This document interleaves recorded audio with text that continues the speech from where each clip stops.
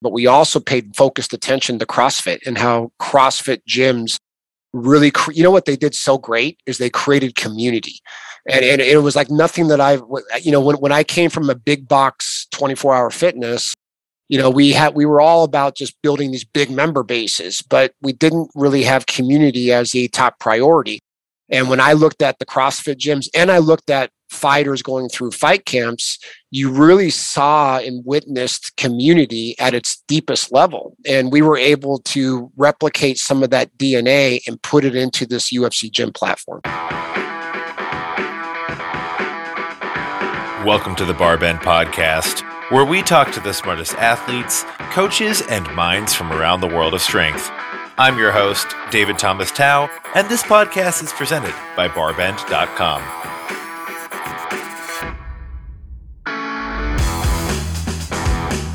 Today I'm talking to Adam Sedlak, CEO of UFC Gym. Adam has had an amazing rise through the ranks of gyms. He started as an entry-level employee at a brick-and-mortar facility, then became a trainer, and from there he spent years working his way to management as he learned every in and out of the gym business, and I do mean every detail. Now, he's CEO of a gym conglomerate with over 150 locations worldwide, and they're still growing. Adam joins us to talk about how the fitness industry has changed, separating fad from lasting trend, and how people are going to train a couple years down the line. Now let's get on to the show. Adam, thank you so much for joining me. We talked to a lot of world record holding powerlifters, weightlifters, all sorts of folks on this podcast. But today we get to explore a very different side of the strength world. And I'm really, really excited to talk to you about that. If you don't mind, give us a little background on how you got to where you are today, because I know it was anything but an A to B to C journey. Yeah, no, thanks, David. It's great to be here and respect your platform a lot. You have incredible information and content. Yeah, I mean, listen, I started the fitness industry out of passion, similar to you, and started with 24-hour fitness way back in 1994. So a lot of people probably weren't alive at that point. And but I loved it. I got it as a summer job and started as a front desk person, ended up helping people out on the floor with an instructor, became an assistant manager, GM, district manager, got married, moved 21 times over 17 years with 24-hour fitness, became a divisional president with them. Mark Mastroff, the founder of 24 Hours, sold it in 2005, left in 2007. I basically left with him parallel. Mark was very good friends with Dana White, Lorenzo Fertitta, Frank Fertitta, the owners of the UFC, and they said, "Hey, let's start a fitness concept on how UFC athletes train, both from a strength perspective and a mental perspective." And so we did it. We launched it with the help of Jim Rowley and a guy named Mike Feeney. We launched it in the beginning of 2009 up in Concord, California, and now we're developing in 40 countries and looking really, really good in the future of where we're going. Well, how many branded facilities are you all involved with today? We have about 180 locations globally. In the US, we're right around 100, and international is growing very aggressively through the 40 country development. What I love about your story so far is that you went from working the front desk at your local gym as a first job, and now you lead one of the great gym facility empires right now that's only growing. I mean, you talk about every rung on that ladder that you climbed up. I'm curious, which of those positions or stages in your career, looking back on it, felt the most challenging? Yeah, well, thank you for that. The interesting thing is, thank God for fitness, because if I had to do anything else, I wouldn't be able to deliver a pizza. I wouldn't be able to fix a countersink. I'd be in trouble. So thank God for fitness. It's the only thing I know. Yeah, I mean, it's a great question, David. I think every position brings its own complication. When you're working at a front desk or as a trainer, or as a salesperson, or as an assistant manager or a GM, you can personally control a lot. As you continue to mature professionally and you start understanding that you have to get results through other people, the dynamics of how you look at things has to change. And so certainly I've had to change with it, right? The person that I was in 1998 is not the person that I am today. It's been through a lot of mistakes and a lot of challenges and a lot of mentorship by other people to help me understand where my weaknesses are. But through that and through being open to feedback and having adaptability, you tend to hopefully rise to the occasion. I'm also curious, I see it from the digital content perspective, and no one was doing digital fitness content in 1994 because the internet wasn't, a readily accessible thing for most folks back then. That's right. How do you think the physical gym industry, and there's some obvious caveats to this, right? The proliferation and growth of things like CrossFit, et cetera, functional training as a category. How does the industry compare in 1994 to today as you see it? And this is just your personal thoughts and opinions here. When you go back to 94, the amount of people in the game to own fitness was incredibly low, right? The penetration percentage on number of operators. You had Family Fitness that converted into 24-hour fitness. You had Gold's Gym, Bally's, LA Fitness were kind of the core competitor set at that point. And then as you evolved and as fitness penetration started to increase, I think it was in the 14, 15 percentile back then. Now it's closer to 25% penetration. So I owe that to people and to people really becoming passionate about fitness and making it a way of their life. And so when you look at from a marketing perspective, past, the present, and where we're going, it's incredibly interesting because I think in the 90s, it took years to adapt. I think in 2022, we're adapting weekly. Things are changing weekly. When you look at Web3 and you look at, crypto and digital and everything else that we have to deal with in today's world, it's a little bit more complicated, but at the end of the day, if you can figure out how to acclimate your culture to where marketing continues to go and trend, you're going to be in a very, very good position. Interesting enough, and David, I thought you'd find this interesting, is when we started UFC Gym, we looked at a couple pieces. We looked at how UFC athletes train, but we also paid very good and focused attention to CrossFit and how CrossFit gyms really, what they did so great is they created community. Oh, and it was like nothing that when I came from a big box 24-hour fitness, we were all about just building these big member bases, but we didn't really have community as a top priority. And when I looked at the CrossFit gyms and I looked at fighters going through fight camps, you really saw and witnessed community at its deepest level. And we were able to replicate some of that DNA and put it into this UFC Gym platform. I think it's a fantastic element that you identified pretty early because back in 2009, a lot of folks still saw CrossFit as maybe a passing fad, just like a lot of folks at certain points saw MMA and MMA style training as passing fads. Obviously, we wouldn't be sitting here talking about these, 13 years later, if that were necessarily the case. What are some other, in your journey, what are some other, trends that did stick? And what are some things that faded away and you were maybe a little bit surprised or taken aback to see them not have the stickiness or that kind of stickiness coefficient, viral coefficient, we would say today, that you might have expected? In today's world, I don't see a lot fading away anymore because the industry's become so wide. And so if you go back and you think about the original step class, back in 1994, step class with the socks and leg warmers pulled up to your knees, that was the thing.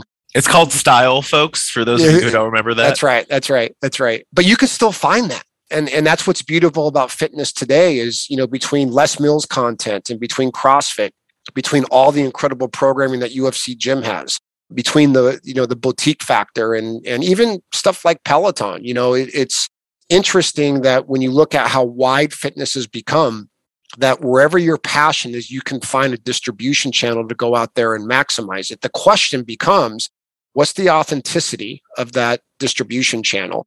Does it motivate you and inspire you? And is it something that you're going to want to return to on a daily basis? And I think, again, going back to what's so great about the original days of CrossFit is when we were manufacturing this UFC Gym brand, it was really about identifying what's great about CrossFit and the community that you guys, created and developed, from the workout of the day to personal best and personal records to eventually driving it to distribution on channels like ESPN. All the way through the ability to understand how a UFC athlete trains through multiple disciplines, how mental education is incredibly important. So in regards to how somebody looks at themselves through emotional intelligence and awareness, to nutrition, supplementation, recovery is becoming a significant segment of fitness on a go-forward basis. I think as a CrossFit athlete yourself, you understand how important recovery is to the body. So I think all those things are now positioning themselves to really continue to take off, but I think it's not for every customer. So it's basically what the consumer wants is now available for them. And my job is to make sure I understand what the consumer wants and provide the best possible value proposition for that consumer. So not only can they stick with their workouts and stay with the gym, but they can find the best version of themselves. Let's talk about the early planning stages of UFC gyms. Obviously, you took inspiration from CrossFit. You took inspiration from MMA style training, how the fighters were actually training. But how has that thesis evolved over the last 13 years? Well, David, let me ask you, when you hear UFC gym and you walk into a gym, let's just say that you've never been to one of our gyms, what do you think it is? You know, I remember, I'll actually go back because one opened on, I want to say, it was in the Bowery neighborhood of Manhattan years ago, and I remember when it opened. And this was in a much earlier stage of my career, and I'm trying to remember exactly what I thought at that time because I was involved in the gym industry myself at a very granular level. And I think I just envisioned this is where you go to train in MMA. That's probably my first reaction, which is incorrect and an extremely narrow view, knowing what I know now. But yeah, that's probably what I thought the first time I saw one of the facilities. And that's what the majority of people think. And so you're not too far off. But the reality is the brand can range in size from 150,000 square foot location, which is our biggest location, to all the way down to 2,500 square feet, which is a boutique concept. There is absolutely no fighting in our gyms. It takes how UFC athletes train and condition their bodies mentally and physically, and we prepare a super facility around how people want to train and get fit.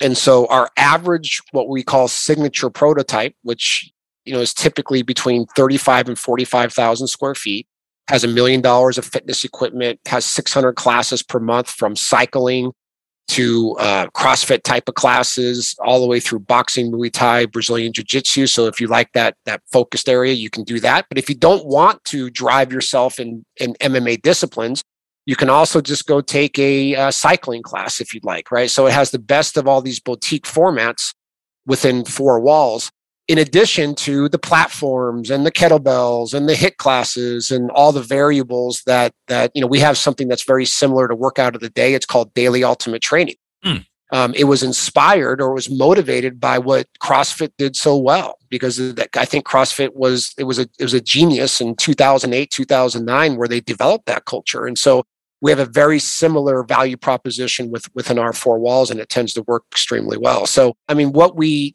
aspirational portion of this is that we want to retain our members longer. We don't want to just, what's popular in today's fitness world is low cost fitness, right? Where people go in and pay $10, but the value proposition is basically just weights and equipment. And the community is not the same, right? The essence of community and engagement's not the same. So we doubled down on people. We think people is what makes fitness great. And we think people inspiring other people to become their best version of themselves is what makes fitness great. And again, when you think about the roots of CrossFit, that's exactly what they did, was they took great people to inspire other people to become great athletes. Well, we do that at the mainstream level, where we can take somebody that's 300 pounds and need to lose 100 pounds. Guess what their personal fight is they need to lose 100 pounds. And so we take the UFC athlete and we say, okay, UFC athlete, how would you train to lose 100 pounds? Well, let's get all of our coaches and trainers focused on that. We take performance athletes that want to have a personal best at bench press or whatever it might be, number of pull-ups, whatever it is, and we get our performance coaches based on that person with that personal fight. So, everything's relative, and everything's relative around the value proposition. And the key for us is to make sure that we can stand for world-class coaching, world-class instruction with world-class motivation to maximize a client's results. How are you all doing programming? You mentioned you're doing the programs that you all have that are kind of inspired by the Workout of the Day. Is that the same workout across all the facilities, or does each facility program their own version of that? Yeah, we have formatting that gives the recommended workouts across the platform. Here's what's really cool, David, that I think you're going to like. If you live in New York, hypothetically, and we're still building this out, but if you go to New York and you work out in our Long Island club or Soho club, and you do a workout, we're going to have now video connection where the Soho gym can compete against the club in Shanghai, China, or the gym in Sydney, Australia, or Honolulu, Hawaii. And so you're going to have connectivity across the globe to be able to allow for even more fitness accountability and more fitness community, which I think is going to be incredibly powerful. So yeah, things are evolving and the climate is evolving and technology is evolving, as you know very well. So now the key is to make sure we have good execution.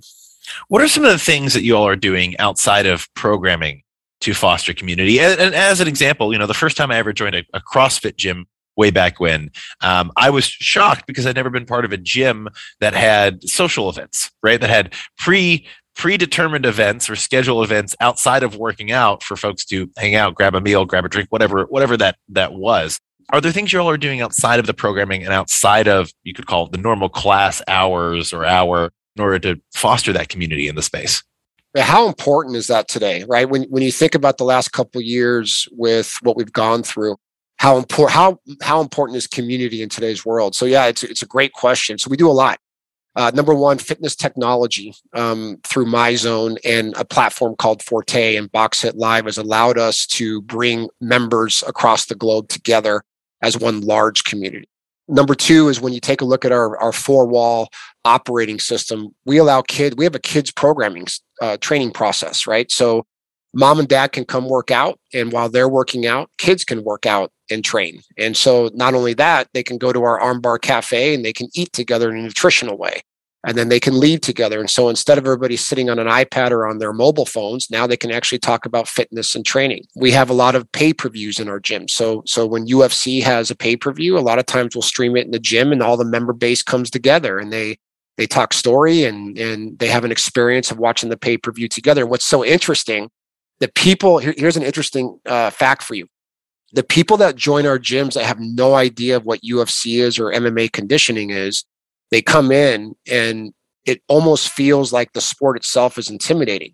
After they train and they do some boxing, some Muay Thai, kickboxing stuff, they do some jiu-jitsu, now they start to understand how it works and they start respecting the disciplines. And when they watch UFC, it goes from, man, it's a little bit violent to, wow, these guys are incredible athletes that are incredibly mentally conditioned. And they have a huge respect for it. So it's interesting to watch the conversation of the consumer change as the evolution of their member experiences continues to improve. That's a really good point. You don't have to necessarily get hit in the face to understand the discipline and difficulties that come with fight preparation. Thank God, because I'd be hit a lot.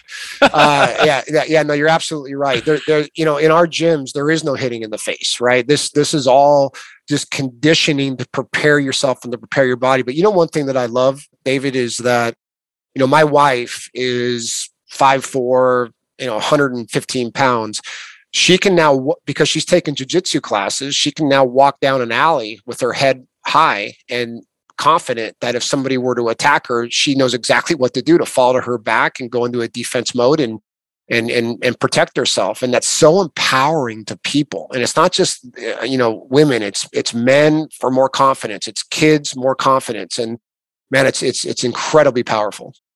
What are some, you mentioned, you gave us a glimpse into some of the technological rollouts that you all have coming in the near future. What are some features of the facilities or the community aspect that you're really excited about that maybe aren't quite there yet? Anything you can give us a little preview or a sneak peek of?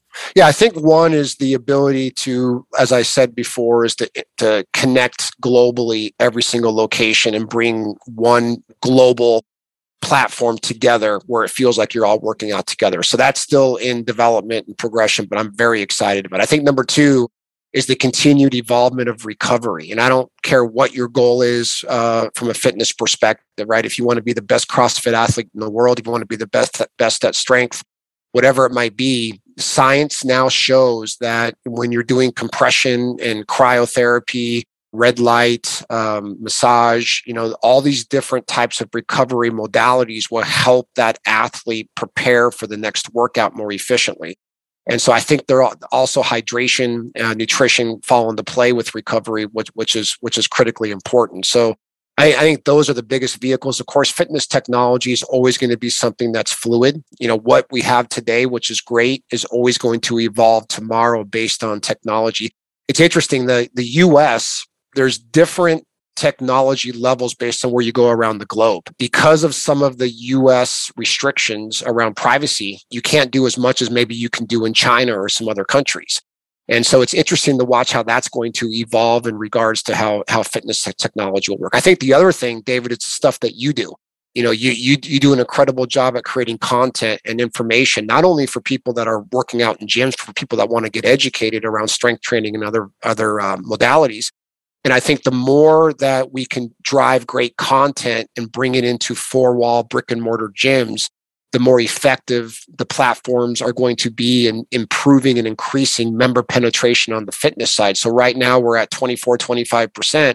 With people like you continuing to do what you do and others, we're going to be able to grow that to 40 to 50%. You see, I don't think anybody's a competitor anymore. It's about all of us being great at what we do, driving content, driving distribution, having a great value proposition, and getting half the population plus working out on a regular basis so we can make everybody the best version of themselves. Yeah, I like how you phrase that. The enemy isn't necessarily the gym on the other side of town that might be a different franchise or different company. The fight is to encourage the 70% plus of Americans internationally. The statistics differ, obviously, of people who are either sedentary or not working out in a facility. You know what? I read a stat, and this is not a validated stat, but I found it. I found it incredibly interesting. I'm curious what you think about this. I read that 95% of all diseases are controllable. 5% aren't. So sometimes you're born with something, sometimes it's genetic or what have you, and you can't really control it. But 95% are, and it's really driven around, do you go to the doctor consistently? Do you exercise consistently? Do you have the right nutrition? And do you fill nutritional gaps with the right supplementation? And are you mentally in a good spot? And it seems like if you can do the best possible work around those variables, that you can control the outcome of your immune system and the way that you live your life. And I found that incredibly compelling, and almost as a challenge is, can we take, if that data is even close to being correct, can we take that number and can we get it to the mainstream consumer that doesn't understand that? Well, what I will say, and this is where I give the addendum, which I've given on this podcast before, I am not a doctor, but what I will say is that proactivity when it comes to movement, nutrition, recovery, and sleep, and I always think sleep is like, it's the one everyone always forgets about, right? It's sleep is mandatory. It's not optional for anyone, and it's compounded more and more if performance is a goal for you. I think that proactivity in wellness is huge. And look, there are some conditions and there are some diseases and there are some situations where exercise, nutrition, managing your sleep, they're not going to have as big an impact. That's for sure. But I think it would be tough to find any medical professional or any wellness professional who wouldn't get on this podcast and say, hey, if you empower yourself through movement and nutrition and you take a more proactive stance toward your health, it'd be tough to argue that you're not going to have better long-term outcomes and quality of life. That's for darn sure. So, when you mention, and I've heard this statistic before, right? But when you mention that 70%, 75% of the populace is maybe not exercising regularly, right? That just sets off such alarm bells in my head, because that's the majority of people who are not being proactive in a very particular way and in a very helpful way about their wellness and their wellness outcomes. And that's not to say that everyone necessarily needs to train in the same modality or to the same intensity. Fitness is infinitely scalable and modifiable. And I think CrossFit has done a lot to illustrate that. And I think that it's something that, you have probably known for a long time, but now it seems that that's a little bit more accepted and a little bit more understood in the fitness community, which is something that brings me a lot of joy personally. Yeah, and I would even amplify your message more is that, let's take a look at the last 24 months. In the last 2 years, we became a two-dimensional world, right? Where everybody's on their iPads and talking on Zoom calls and not interacting in person. In the last 2 years, we've been put in a defensive mode where we've been wearing face coverings and we've been scared to go outside because we were going to get COVID. And it was one thing after the other. Whether it was misguided or not, it doesn't matter. We all had the same end intention that we want people healthy, right? What David, what's going to happen? And I truly believe this, is that when we look back on this pandemic, we're all going to come together. We're going to say, man, the one area that we miss, the one piece of narrative that needs to be amplified is we need to sleep right. We need to eat right. We need to move. We need to be active, and we need to be consistent no matter what challenge we're dealt with in the future. Because listen, you look at all the data, right? And the data that I see says that 70 to 80% of mortalities from COVID would have been modified if these people were conditioned and they were living by that brand strategy. So it's all about what we can do, to your point, to be proactive with fitness. What can we do to make sure we're sleeping right? And what can we make sure that we alter the people's lifestyles to take a look at, man, if they can just take care of their bodies and invest in their bodies and invest in their lifestyle, that if we have to deal with a pandemic in the future, we're going to be able to take it head on and control it versus it controlling us. Well, Adam, you've said a lot that I'm actually going to be thinking of. I have this wistful look on my face. You folks can't see, but a lot that I want to unpack and think about, which I don't always take from these conversations. But as we kind of come toward the end of the recording, I got to ask, where's the best place for people to keep up to date with what you're doing and what the company's rolling out, and maybe to see how some of these cutting edge or bleeding edge technologies and connectivity develop over the coming years? Well, I'm learning from you, David, because your platform is so incredible. So I'm on Instagram at CEO UFC Gym, and then I have a good LinkedIn. I really like LinkedIn a lot because I learn a lot from a business perspective. Just started getting into the YouTube arena because our brand is incredibly experiential. And I know that you do some great work there. UFCgym.com, UFCfit.com, class at UFC Gym are all vehicles of how we're growing our organization.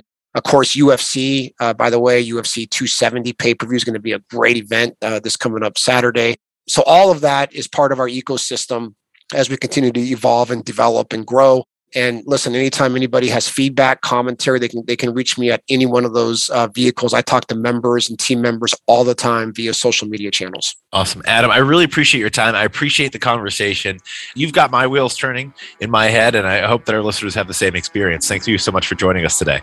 Well, I need to get you into a class, and we'll have to train together at a class. We'll see what you can do.